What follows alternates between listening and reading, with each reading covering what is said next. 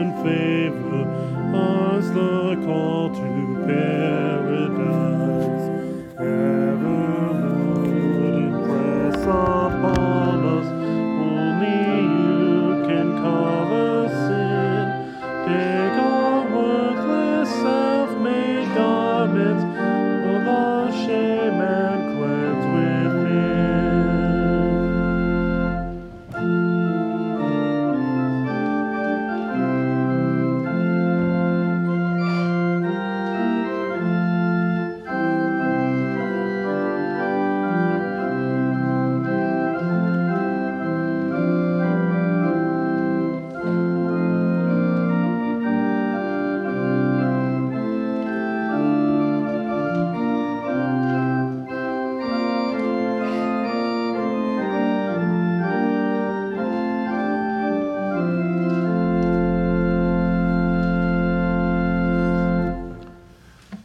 The text for the sermon this day is taken from the Old Testament lesson and the gospel lesson, which was read earlier.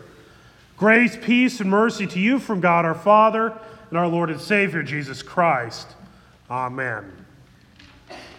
When Adam and Eve fell into sin, their first instinct when they noticed their nakedness, noticed their shame, was to grab a bit of fig leaves to cover their nakedness. What a pathetic attempt to cover themselves. In case any of you have ever seen fig leaves, they really can't cover all that much. But nonetheless, they did their very best effort to do so. So when God confronted them in their sin, and he saw what they had done, he gave them a new garment, the skin of an animal. Now, since the scriptures do not tell us that it was done by a magical means, it is safe to assume that an animal had to be sacrificed. An animal had to die in order for them to be clothed. Think about that. There was no death yet in that world. No death of any kind. And now, because immediately, on the count of their sin, in order for them to be clothed, in order for them to be warm, in order for them to cover up their shame, an animal had to die. See, isn't that kind of what we like to do, like Adam and Eve? Whenever we fall into sin, whenever we commit something, whenever we slip up, we try to find our own little fig leaves to cover our shame. We come up with reasons why what we have done or said or thought are okay. We say, well, at least I didn't do what such and such did down the street. Or did you hear what Susie or Bill or whatever did? And I'm just randomly throwing out names. I'm not actually mentioning a Bill or anyways. But did you hear what they did? At least I wasn't like them. At least I didn't do the things they did. Or perhaps we might say, or maybe we'll find a way to cover it up. We might try to delete our browser history, so to speak, or maybe literally, to cover up what we've done. Or we try to say, well, you know what? Everyone else does it. What's the big deal? We come up with any and every way we could come up. We come up with all these little fig leaves to cover it up. But in reality is, when we do this, it's kind of like trying to spray perfume on a pile of dung. It's pretty useless. Nothing we could do, there is no garment that we can craft that could cover up our shame, that could cover up our sin. And so we look at the words, we consider the words of John the Baptist. Behold the Lamb who takes away the sin of the world. We look at today's gospel lesson. In Pilate, it says that Pilate took Jesus and flogged him. I don't know if you realize what flogging is, but it is an extremely brutal process. It is an extremely brutal form of torture. They would use what is known as a cat of nine tails. It's called that because it looks like a nine-tailed cat. But on each strand, all 9 of those strands of the whip, they would have little metal balls. The purpose was that when it struck the skin, it would create a welt. And at the end, there was sheep bone, sharpened, so it would grab in. And so they'd rip and they'd pull back, tearing apart the strands of flesh. And they do it over and over and over again. They would do it until they were bored. The Jews had what was known as the 40 minus 1 lashings. Their theory was 40 would kill a person, so they'd go to 39. But the Romans had no such practice. The Romans went until they were bored, until they were tired. There are many people that did not survive the flogging because their heart would just give out. We know from Scripture that Jesus' beating was particularly brutal because he was unable to carry his cross. That was not normal.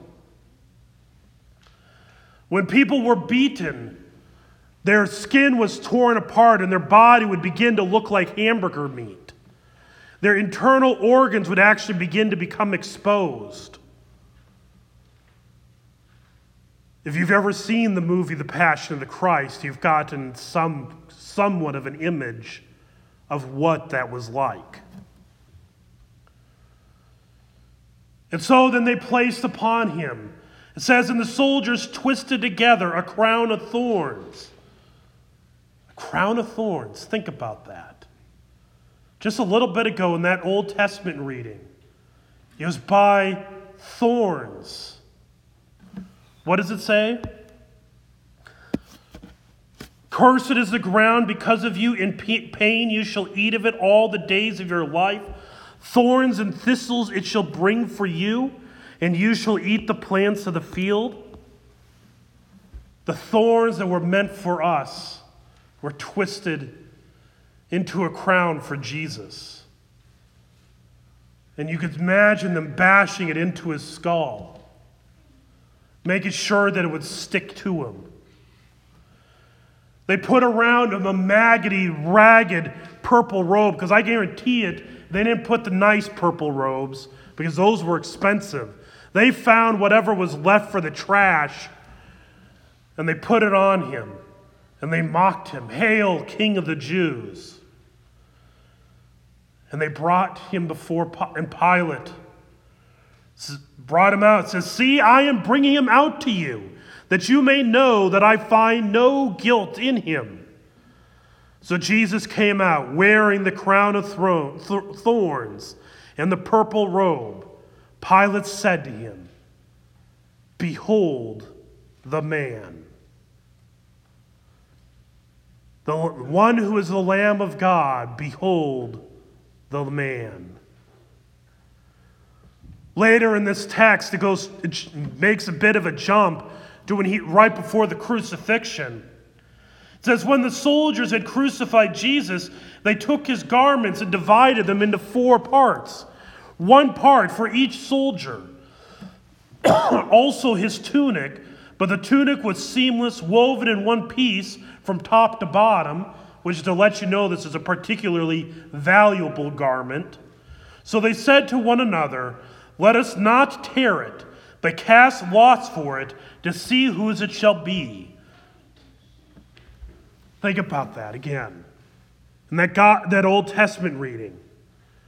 They realized that they were exposed and naked, and they were shamed. And here, the soldiers had stripped Jesus naked. Now, if you see on my crucifix, most crucifixes, you can't probably see it from all the way out there, but if you did, you would see that there's a little bit of an undergarment. Now, most art has that, mainly because they're kind of, it's kind of bashful. They don't want to show it exactly the way it is. But reality is, that was not even there. The whole purpose of Roman crucifixion was to humiliate the person. That's why they laid them bare on that cross. Jesus endured all of the shame of the cross for us, for you. The shame that Adam and Eve tried to cover with little itty bitty fig leaves, there on the cross, Jesus, who had no sin, bared the shame of all sin. Literally was bearing everything. He was exposed. His body was exposed. His organs were exposed. His blood was exposed. Behold the only man who's sufficient to cover. Behold the only man that could cover the sin that we have committed. Behold the Lamb of God who takes away the sin of the world. What Jesus endured is excruciating. It is difficult. But that is how deep our sin is. That is what was required. None of our fig leaves, none of our works, none of our efforts. It is all, as Luther said, is that all of our works are like filthy rags, except for he didn't quite use the word filthy. The word he used is not appropriate for church. Let's just say it's like used toilet paper. That's what our works are. They cannot satisfy God's wrath.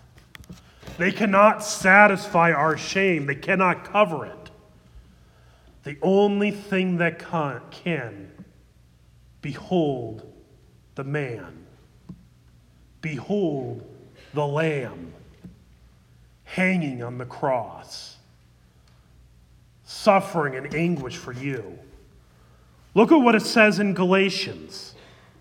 For as many of you as were baptized into Christ have put on Christ.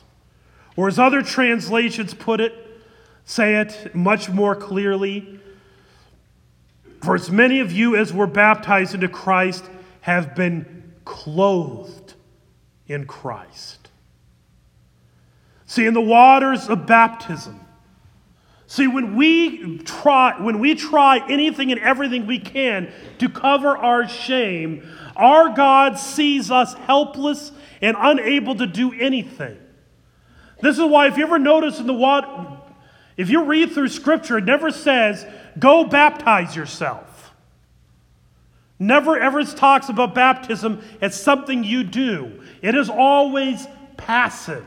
It's always done to you. This is why infant baptism, which, by the way, it'll be after the service, but we do have a baptism later this week, on Sunday.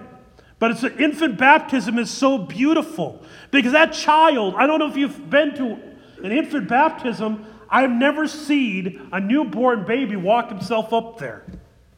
I'm telling you. No 8-day-olds or anything, or even a month-old, just walk himself up like, hey, pastor, just take care of it. Doesn't say a word. Somebody has to carry them. When I say, do you believe in the God the Father Almighty, maker of heaven and earth? The baby never answers. He might cry, he might even pee or something, but you don't get any reaction. Somebody has to speak for them. In the baptism, he doesn't pick up the water and just dunk it himself out, pour it over his head. It all has to be done for him. See, in the waters of baptism, that is such a beautiful image of the way we are. We are helpless. We could do nothing. Nothing we do will cover.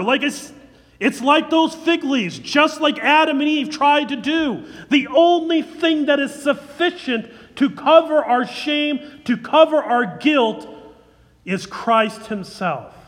For in the waters of baptism, when you say, when you hear those words, I baptize you in the name of the Father and the Son and the Holy Spirit, amen.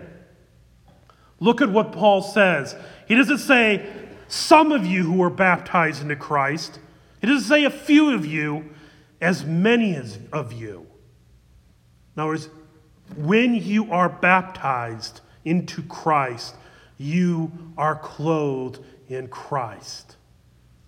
When you are brought to baptism, behold the man. Behold the Lamb of God who shed his blood, and his blood covers your shame. Think in Revelation 7 of what that means. Revelation 7, the host arrayed in white, that multitude, standing before the throne, before the Lamb, wearing robes of white, which, by the way, this is why we wear these robes. It's a preview of coming attractions. The black underneath, which, by the way, my 7th graders, this is review, if they remembered it last week. But anyways, the black, that symbolizes our sin. This symbolizes the shame, the guilt. This symbolizes what is the cause of my death. This symbolizes that I'm dying. Or same thing with the black clerical shirt. The surplice or the alb, that is symbolizing the righteousness being clothed in Christ. Because none of our works can make us righteous. None of our works can cover our shame. But in the waters of baptism, Christ covers your shame by the power of the cross, purely by grace, through faith which grabs hold of it, not of works, so no one may boast. Confirmants, does that sound familiar? Like our memory work like a couple weeks ago or this week? That, behold the man whom you are clothed in baptism. And by the way, do you know what the word Christian means? Little Christ. If we are clothed in Christ, what does it mean for our days in the world? It means that you are masks of Christ. You are the mask. You are Christ to the world.